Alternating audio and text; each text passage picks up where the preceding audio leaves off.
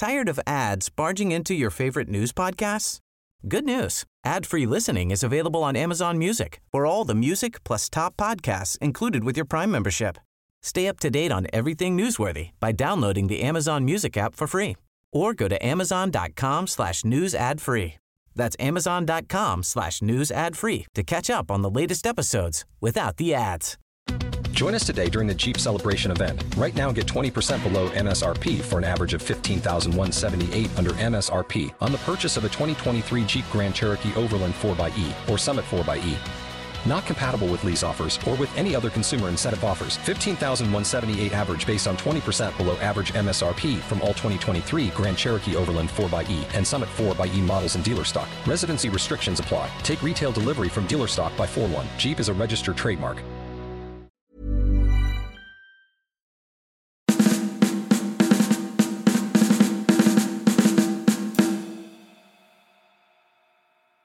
Hej och välkomna till Kunglig koll. Podcasten för dig som älskar kungligheter. Sara Eriksson här och Roger Lundgren. Hej. Hej. Nu är det ju bara 2 veckor kvar till Nobel. Ja, det är ju en sån här höjdpunkt i den kungliga årskalendern, va? Precis. Det längtar man efter varje år. Jag kommer ihåg när jag var liten liksom. Då, för jag är ju född på 1800-talet. Ja, just ja. Så var det så här att det var inte så jättemycket färg i tvn. Nej. Men det var Kalle Anka på julafton och sen var det den 10 december liksom när man fick se... Fick man se med färg då? Jo, det fanns färg när jag var liten, hör jag här på. Men det var verkligen en färgexplosion i de här vackra kläderna som framförallt drottningen då alltid har burit. Satt du bänkad redan då? Ja, jag satt hos farmor och vi liksom chippade efter andan. Vilket smycke ska hon ha på sig? Vilken klänning ska hon ha på sig? Alltså jag var en väldigt annorlunda 10-åring. Det gillar man ju. Ja, jo. Nej men Nej men det var väldigt spännande. Så att ni gissade så här innan sändningen? Självklart. Ja, hade du ofta rätt? Ja men alltså så här är det liksom att drottningen framförallt hon väljer i princip egentligen bara mellan 2 smycken på Nobel. Är det drottning Sofias diadem? Och? Ja, safirerna. Ja. Det är liksom the big guns hon tar ut. Ja, det är inte ofta. Vi har sett henne i kamelerna några gånger. Några gånger också. Men annars är det inte så många. Jag tror hon har haft Sibyllas diadem någon gång också på 70-talet.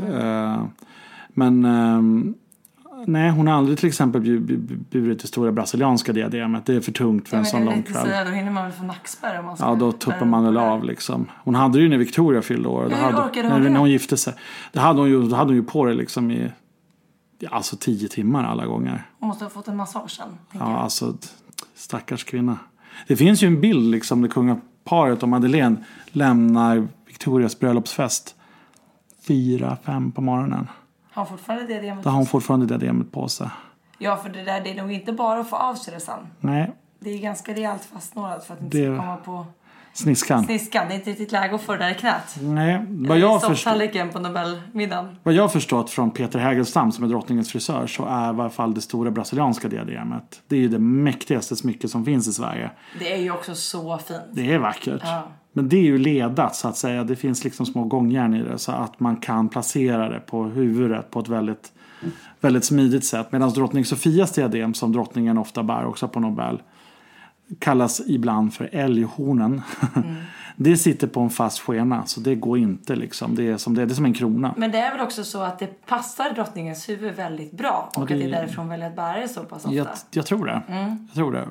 Men sen är ju safirerna en stor favorit hos henne. Men det måste också vara tungt. Nej, det är ju inte det. Det ser tungt ut. Det ser tungt ut. Men grejen med safirerna är det som är så häftigt med dem. Det är att diademet ligger alltså platt i ett etui. För det är små gångjärn i det också. Så att det går formas precis som en liten krona. Som ett brett diadem. Alltså det är väldigt flexibelt det smycket. Från början så satt det ju pärlor i det också. Så man kunde byta ut safirerna mot pärlor. De där pärlorna har tydligen dykt upp på någon slags auktion i Schweiz för en tid sedan. Man hade ju önskat att kungen hade köpt tillbaka dem, men icke. Och sen så, jag vet inte om det var drottning Victoria som slarvade bort de ursprungliga örhängena till safirerna. Så att drottning Louise gjorde om 2 hårnålar. till örhängen. Osis när man tappar bort kronjuvelerna. Jag vet inte riktigt vad som hände där, men det går många skrönor. Men Safirerna har hon ofta burit, ja. Okej, vad har vi att förvänta oss nu inför Nobel? Vi vet att Madeleine inte kommer att närvara. Vad tycker vi om det? Trist. Ja. Trist. Tycker ändå hon är ändå bra på att sätta lite glans på tillställningen. Men hon är ju så jäkla snygg. Diademvaren, alltid flotta håruppsättningar. Ja. Perfekta leendet. Alltså det är kul när hon närvarar, tycker jag. Jag vill se henne så himla sällan. Men, och det är så otroligt trist att hon flyttade till Miami. Jag måste verkligen säga det. Vi pratade om det tidigare, men det tål att lyftas igen. Ja, det gör ju det. Därför att det är klart att de bodde ju i London för att han skulle kunna kombinera sina affärer med att hon skulle kunna flyga hem till Stockholm. Och det är klart att tillhör man kungahuset så ska man vara med på Nobelfesten och nationaldagen. Alltså vi tycker det är jättetrist för vi saknar våran vackra prinsessa. Men kronprinsessan kommer närvara. Eller kronprinsessparet, prinsparet och kungaparet. Vad vi vet. Och det blir som vanligt fina diadem och fina klänningar. Så är det. Och det här längtar man ju såklart åt efter varje år. Men vad är egentligen kungafamiljens roll vid Nobelprisutdelningen och vid banketten? Ja, alltså kungen är ju liksom... De som är allra finast på Nobelfesten är ju i princip Nobelpristagarna. Det är ju de som ska hedras och det är därför kungafamiljen är där. För att kungen delar ut priserna och för att man ska hedra de här vetenskapsmännen och författarna. Nu är det ju som bekant inget litteraturpris i år, vilket vi alla känner till på grund av akademins haverering. Så det blir ju det ligger nere, så det blir ju en väldigt tandlös bankett i år på något vis, för litteraturpristagaren har ju alltid varit den mest spännande personen. Vad konstigt det kommer bli, vad märkligt det kommer bli att få ta del av det här. Ja, det är jättekonstigt och det här får Horace och company skämmas över, men okej. Det är som det är. Nej, men då är det ju tur att kungligheterna kommer dit och att de tar fram sina vackra smycken och vackra aftontoaletter som man säger. Och det blir alltid spännande att se vad de väljer att bära. Verkligen. Och du berättade ju en liten rolig historia för några poddavsnitt sedan. Eller jag framförallt tror också så här, men det här med vilket diadem de bär. Det är något man bestämmer kanske ett år innan. Likväl som man väljer liksom, jag menar, klänningar. Det är klart att det finns en lång planering bakom dem och de har blivit uppsydda och så vidare och så där. Och då tänker man ju såklart att det är samma sak med kronjuvel. Men det är redan någonting som kan väljas redan kvällen innan. Nej, men precis, det var det jag berättade. Att jag hade ett möte med prinsessan Kristina på slottet. Och när vi gick därifrån, hon och jag, så sprang hon ihop med kronprinsessan. Och då gjorde de i korridoren på slottet upp vem som skulle bära vilka smycken. Och jag sa ju det, men gissas, är det så här det går till? Och de bara, ja. Jag har inte mer avancerat än så. Typ. Men, och det nämnde jag ju också då, att det finns vissa smycken som är reserverade för mamma, drottningen. Som inte är tillgängliga. Och det är ju då safirerna och det är drottning Sofias diadem. Och jag tror att kamererna, eller halsbandet har väl kronprinsessan burit på en Nobeltillställning till ståldiademet ett år. Men just tiaran har hon inte buret förutom vid sitt bröllop. Jag gillar ståldiademet på kronprinsessan. Det stora ståldiademet. Det lilla ståldiademet passar bättre på prinsessan Sofia. Ja, det är väldigt fint när hon hade till den här gröna klänningen. Ja, men kronprinsessan passar inte i det lilla ståldiademet, tycker jag. Det stora. För hon är ju också en så majestätisk person. Medan Sofia är lite mer petit sådär. Och Victoria ska bära de här stora praktsmyckena. Det finns ett smycke som aldrig har burits på Nobelfesten som jag verkligen vill att de ska plocka fram. Och det skulle vara så snyggt på kronprinsessan. Och det är ju rubindiademet som kom till Sverige genom kronprinsessan Margareta. Och som sen ärvdes av hennes son prins Sigvard. Och som sen sålde och det hamnade tillbaka i ägodel hos kungafamiljen. Drottningen har burit det ibland vid olika statsbesök och sådär. Och det är ju de enda rubinsmycken som finns i den svenska familjen. Och därför hade det varit så häftigt att få se det på Victoria. För hon har aldrig burit det. Men hon har ju... Kronprinsessan har ju främst burit stråldiademet vid Nobel. Ja. Men hon har ändå varierat sig ganska mycket i valet. Så att vem vet? Vem vet? Nej, men precis. Hon brukar... Och stråldiademet är ju också... Det står ju det i statuterna så att säga. I den juvelsamling som förvaltar smyckena. Att det kom till Sverige via Gustav V's hustru drottning Victoria. Att det smycket ska i stor utsträckning bäras av kronprinsessan. Det kallas väl till och med ibland för kronprinsessdiademet så just för att det är de. Ja, jag vet inte. Jag brukar alltid säga stråldiademet så att jag vet faktiskt inte. Men Det är också ett mycket vackert smycke som Victoria klär oerhört bra i. Det är majestätiskt. Det är majestätiskt. Lilian bar det ofta medan hon levde. Och det gjorde även drottningen har burit det massa gånger. Men Madeleine har aldrig burit det. Sofia har aldrig burit det. Prinsessan Kristina bar det ibland.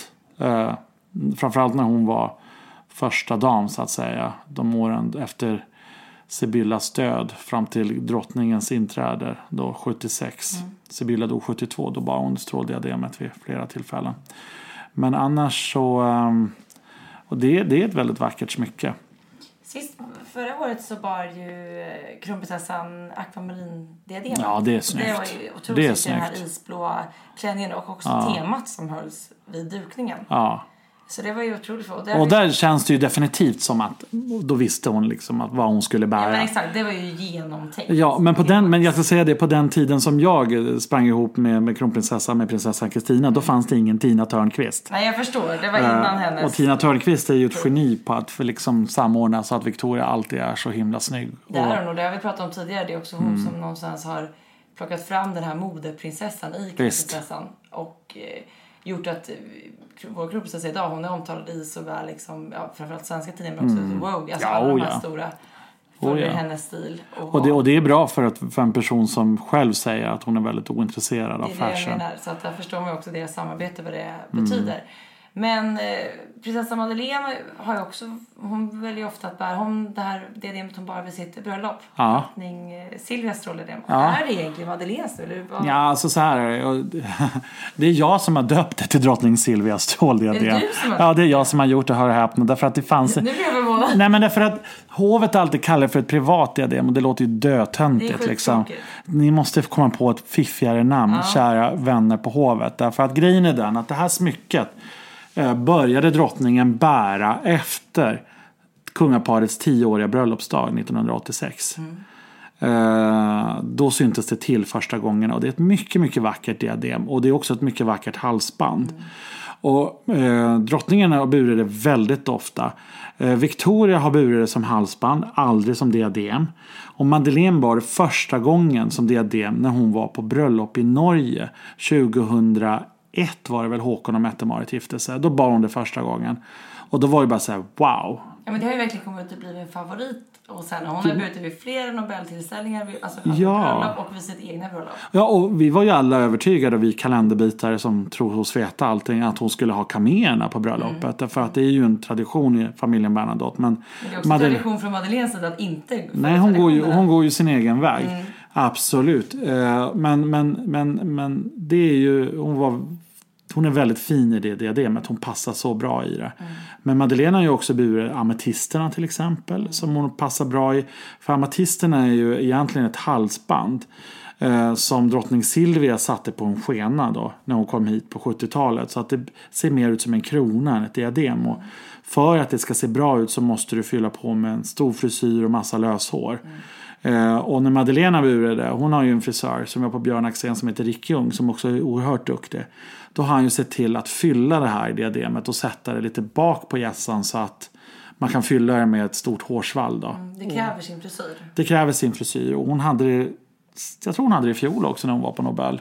Ja, men då fick vi aldrig se henne vid middagen. Det är därför vi inte kommer ihåg vad hon bar då. Nej, men precis, för de var ju höggravid så att, men hon hade det i varje fall på utdelningen så att säga. Det är flott det där. Ja, det är bra jobbat att lägga ner så mycket tid på att bara sitta på en prisutdelning. Absolut. Så att säga. Men Millions of people have lost weight with personalized plans from Noom. Like Evan, who can't stand salads and still lost 50 pounds. Salads generally for most people are the easy button, right?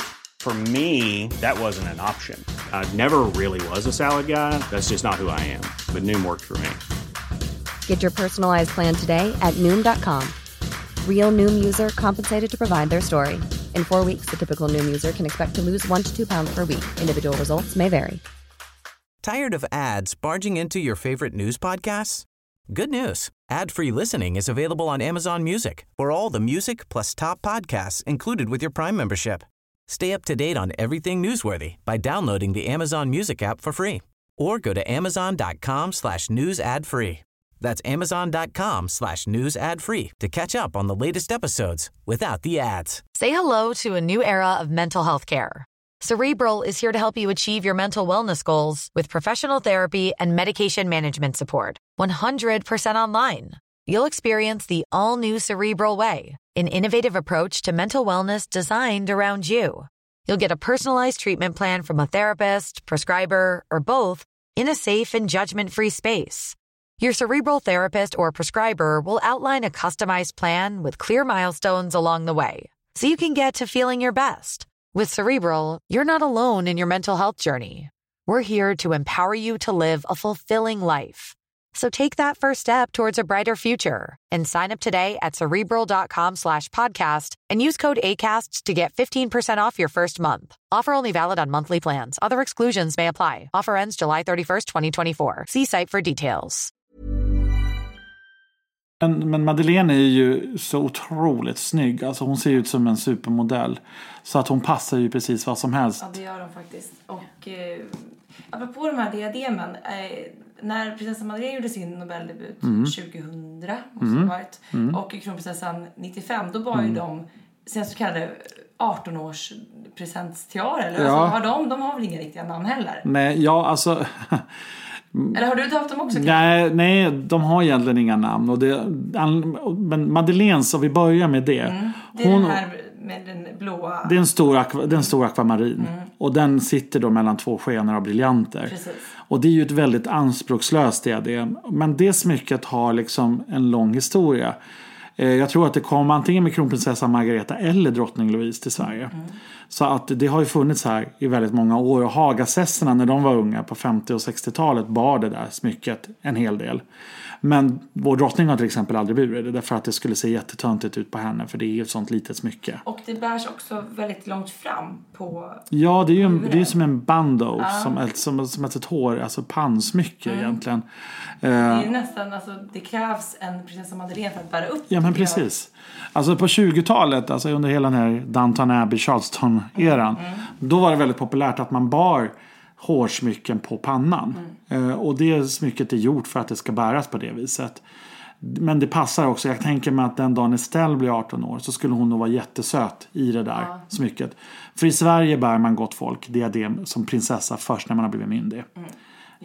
Så är det. I Luxemburg gjorde man ett undantag för yngsta prinsessan Alexandra när hon var 16. Och hon hade väl tjatat sig till det, kan jag tänka då. För vilken prinsessa vill inte bära lite bling-bling? Vi andra tjatade om att få börja använda smink. Jag tjatade om att få börja. Kan jag snälla få använda ett diadem? Jaså, fick inte du ha smink när du var 18? Jo, när jag var 18, absolut. Då bestämde man mig själv. Men det var ett evigt tjat liksom, när man var där kanske 13, 14, 15. Jag har öppnat det problemet har jag faktiskt aldrig haft. Bra det, du har hoppat det. Ja, trots mina brister med maskulinitet liksom. Ja, men skämt åsido. Men om vi går tillbaka till Victorias 18-årsdiadem. Det har man inte sett så jättemycket. Nej, och tack gode gud för det. För det är väl kanske ett av de fulaste smycken som någonsin har tillverkats. Det är inte jätteroligt. Nej, det är. Och det här får ni också googla, kära vänner. Googla kronprinsessan Victoria 18-års diadem. Ja, eller Nobel 95. Nobel 95. För det är ett väldigt anspråkslöst diadem i stål. Och på det sitter det små stenar. Men de syns knappt. Alltså nej, de syns på långt inte. håll ser det bara ut som att det är gjort i stål. Med små V-toppar kan man säga. Och det är inte mycket mer än så. Nej, så hon har ju inte burit det här speciellt ofta. Hon gjorde det några gånger i sin ungdom. Men tack gode gud fick hon relativt tidigt börja bära det lilla knappdiademet. Och det finns alltså 2 så kallade knappdiadem. Också stor förvirring i media ofta. Ja, det är 2 knappdiadem. Och de här, det fanns 6 briljantrosetter som tillhörde Karl XIV Johan, alltså Bernadotte när han kom till Sverige. Därför på den tiden ville ju herrarna vara lite tjusiga också. Och han hade de här i sin rock. Sen fästes de här på kungakronan så att den skulle glittra ännu mer. Vid en renovering på 1900-talet plockade man ner de här rosetterna, blev då liggande i skattkammaren, inåt skatteskrin där, eller en kista där. Och sen då när Hagasesserna växte upp så kom man ju på det att herregud, vi behöver diadem, för det var 4 unga prinsessor då. Och då gjorde man det lilla knappdiademet till att börja med, som bars väldigt flitigt av prinsessorna Margareta och Birgitta och Desiree. Och sen så skapar man då ett större knappdiadem också. Nu ska vi se, nu kanske jag ljuger. Men det är ju 6. Det är 6. Eller 4. Precis, nu sitter jag hör här att jag snurrar till det. För det fanns 8 rosetter från början. Precis, för jag tänker för det ena innehar fortfarande 6 stycken. Det är 6 stycken. Det är 4 det lilla. Det kallas för också. Alltså nu hör jag. Det är ungefär som när vi för några veckor sedan skulle liksom prata. Det var värre. Ja. Jag skäms fortfarande över det. Nej, men det här när vi skulle prata engelsk versus svensk tid. Förlåt kära tittare, lyssnare. Alltså det är så här alltså, att vi har alltså, i det stora knappdiademet sitter 6 rosetter. Det. Och i det lilla sitter det 4. Och det finns dessutom 2 rosetter till. Som bland annat Madeleine har använt i halsbandet. Och man kan ha det som en brosch också. Och de här i det stora knappdiademet, det bars väldigt ofta av prinsessan Lilian. Just det. Och det har senare år även burits av prinsessan Kristina. Och det passar väldigt bra i dessa damers hår. Prinsessan Lilian var, prinsessan Kristina är vithåriga. Det gör sig väldigt bra. Och då blir det väldigt snyggt. Drottningen har burit diademet en gång. Det såg fruktansvärt ut för det såg ut som en hatt som låg på hennes huvud. Det blir så litet till när man har en sån majestätisk frisyr. Precis. Då syns knappt de här rosetterna. Nej, men precis. De som just inte vet hur det ser ut, ni kan ju googla, men de är väldigt flotta, men de är inte så stora. Nej, precis. Men och kronprinsessan och Madeleine har ju burit det här också. Och jag skulle säga att Victoria passar inte så bra i det heller liksom. Nej, det är inte hennes bästa. Nej, det är inte det. Så om kronprinsessan hör mig, ta fram rubindiademet nu i år. Rubinerna. Och låt oss få se hur det ser ut liksom. Men 4-knappsdiademet, det fick ju, var det förra året som Sofia fick låna det? Ja, Sofia har burit det. Och hon, och återigen, söta lilla petita Sofia passar jättebra i det där lilla knappdiademet. Hon har ju heller inte, om man ska titta på frisyrer, hon har ju oftast ganska slät nedtonade frisyrer, kanske lite lockar i toppen, och de andra har ju mer majestätiska. Ja, men det är ju det. Alltså Sofia hon har ju en fin kamning. Precis. Medan de andra har ju då uppsättningar som kräver liksom sina praktsmycken. Och Sofia hade ju på sin första Nobelfest när hon var prinsessa, inte när hon var förlovad. Då bar hon inte diadem. Men när hon kom som prinsessa så bar hon ju då sitt bröllopsdiadem. Och det diademet har ju många haft mycket synpunkter på, eftersom det är en modern asiatisk form. Med smaragder i, diamanter med smaragder. Och de där smaragdeldarna är inte alla så förtjusta i. Men hon har även burit diademet med pärlor istället för... Och då tycker jag det är så flott. Då är det snyggt. Ja. Hon har även burit det helt och hållet utan. Och då blev det också sött. Ja, det är också som du säger ganska så petit, om man tänker så. Precis. Det är faktiskt väldigt fint. Och ursprunget till det diademet vet vi ingenting om. Jag vet att Svensk Damtidning har spekulerat i att det kommer från det thailändska kungahuset i form av en gåva till våran familj. Jag har faktiskt aldrig frågat någon i våran kungafamilj var det kommer ifrån. Det enda vi de facto vet är väl att hon fick det i gåva av kungaparet. Det fick hon, för det offentliggjordes ju. Och jag tror inte de skulle köpa in något, eftersom de har ju så mycket smycken. Den svenska kungafamiljen är en av de mest tiara-täta kungafamiljerna i världen. Ja, hur är det om vi tänker oss rankningen? Ja, Storbritannien såklart först. Ja, jag menar, drottning Elisabeth har så mycket diadem som hon inte ens är medveten om att hon äger. Och det var ju därför det blev sån surprise när prinsessan Eugenie gifte sig, att det kom upp ett diadem som aldrig någon kunglighet har burit. Fastän man har ägt det sedan 30-talet. Så det är ju så här. Och det var ett mycket vackert smycke. Och det gjorde så otroligt fint till Eugenies ögon, måste jag säga. Verkligen. Och sen har vi då också... Men alltså Storbritannien är ju number one.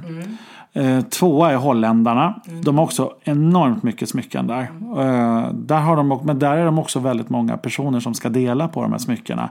Eftersom det handlar inte bara om Beatrix och hennes 4 systrar. Det handlar om Maxima. Det handlar om hennes svägerska Mabel och Laurentine. Och sen har ju då prinsessan Margit som är Beatrix lilla syster, hon har 4 svärdöttrar som också har rätt att låna smycken från den här stiftelsen när det är riktigt stora kalas. Så att de behöver sina smycken. De kräver sitt smyckeskrin, så att säga. Precis. Ja. Men sen kommer faktiskt Sverige. 3:e plats. Ja. Ja, det är inte dåligt. Men det är inte dåligt. Och efter oss så kommer nog danska familjen, tror jag. Ja, drottningen där sitter också inne på en hel del. Ja, hon gör ju det. Och många av hennes praktsmycken är ju faktiskt, har ju ett svenskt ursprung. Såväl rubinerna som Mary bär som hennes pärldiadem som hon ofta bär, det är ett svenskt smycke. Och i Norge så är både smaragderna och det stora diademet som drottning Sonja bär, de har också svenskt ursprung. Men om man får tänka någon sån här nu inför Nobel, kan du lyfta någon sån här Nobelfavorit? Har det? Alltså, du tycker oss ytlighet, alltså kläder. Ja, men det här är ju någonting som kvällstidningen alltid gör. Och de lyfter ju alltid fram Madeleines Baywatch-klänning. Ja, men den är ju väldigt uttjatad. Men hon var ju skitasnygg och det är hon ju alltid. Om det är någon som kan ha den klänningen så var det väl just hon. Men, alltså, men nu eftersom du frågar mig så kommer jag ju säga min personliga favorit. Ja, du får säga vad du vill. Och det var när jag blev kungafrälst. Och det var året 1984. Och då var jag, hör och häpna, 10 år gammal. Och då hade drottningen på sig safirerna. Och hon hade på sig en jättestor gul sidenklänning. Ja, nu vet jag vilket. Jag har ju själv inte upplevt det här. Jag är för ung, men jag har sett på bild. Ja, men precis. Och det var vaxelvaddar och det var liksom 80-tals Dallas-stil. Men jag blev alldeles frälst. Och jag vet att min farmor sa att hon ser ut som en ängel, sa hon. Och det var verkligen det hon gjorde. Hon var så otroligt vacker. Hon är fortfarande vacker. Men där var det liksom, det var då jag fick mitt kungaintresse. Så jag måste ju välja det året. Ja, det måste du. Jag trodde du skulle säga Baywatch-klänningen nu. Nej, den är så förutsägbar. Men vad säger du själv då? Ja, men jag har något sånt där, det finns ju många, men det är något speciellt när kronprinsessan bar den här blåa paljettklänningen när hon hade Estelle. Ja, just det. För det, och du vet att, kommer ihåg att Estelle började sparka i magen under ceremonin. Ja. Det är också någonstans, den har bara etsat sig fast i mitt huvud. Sen, alltså det är svårt att välja. Ja. Jag tycker att kronprinsessan klär i allt. Och som vi nyss pratade om förra året är nog också en favorit i det, när jag gick i det blå tecknet. Alltså. Ja, om jag får slänga fram en Victoria-favorit, och det tänker jag att jag får göra eftersom det är delvis min podd. Så säger jag så här, den röda Per Engsheden-klänningen. Ja. Flott. Och så bar hon då stråldiademet och det här fantastiska Bernadotte-korset till den. Ja. Som sällan visas. Men har inte drottning Silvia också burit det? Ja, hon har burit det. Och hon bar det faktiskt också när hon när kungafamiljen besökte Vatikanen 91. För då är påbudet att protestantiska drottningen ska bära svarta kläder och slöja.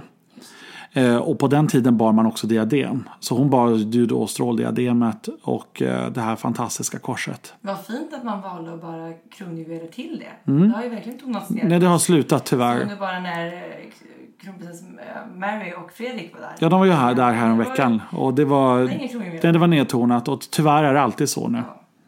Det är fasiken alltså. Och man ska komma ihåg det, att Vatikanstaten är en monarki med en vald monark som är påven. Just. Så det klassificeras som monarki, det kanske man aldrig tänker på. Det tänker man inte på. Men avsnittet ska väl rundas av nu, men det känns som att vi kanske får bjuda på lite Nobelsnackis här i nästa podcast. Ja, men alltså så här är det. Alltså det blir spännande liksom när, vad brukar klockan vara? 16.25, 16.30 någonting när kungafamiljen träder ut där på scenen. Då är det alltid spännande att se vad som händer. Ja. Och förr så satt ju alla uppe på scenen. Nu är det ju bara kungaparet och kronprinsessparet som gör det. Så i år får vi väl se liksom om prinsparet sitter ensamma där nere på läktaren. Om eventuellt, vi håller tummarna att prinsessa Kristina gör en comeback. Men gör hon inte det så förstår vi. Hon har valt att gå i pension. Men hon har alltid varit. Och hon är ju den personen som har bevittnat mest Nobelbanketter i Sverige. Till och med mer än hennes lillebror. Så att det säger en hel del. Ja. Men man kan prata hur mycket som helst om Nobel. Vi gillar det gör vi. Men nu tackar vi för oss. Det gör vi. Tack. Hej. Tired of ads barging into your favorite news podcasts? Good news. Ad-free listening is available on Amazon Music for all the music plus top podcasts included with your Prime membership. Stay up to date on everything newsworthy by downloading the Amazon Music app for free or go to amazon.com/news ad free. That's amazon.com/news ad free to catch up on the latest episodes without the ads. Join us today during the Jeep Celebration event. Right now, get 20% below MSRP for an average of $15,178 under MSRP on the purchase of a 2023 Jeep Grand Cherokee Overland 4xE or Summit 4xE. Not compatible with lease offers or with any other consumer incentive offers. $15,178 average based on 20% below average MSRP from all 2023 Grand Cherokee Overland 4xE and Summit 4xE models in dealer stock. Residency restrictions apply. Take retail delivery from dealer stock by 4/1. Jeep is a registered trademark.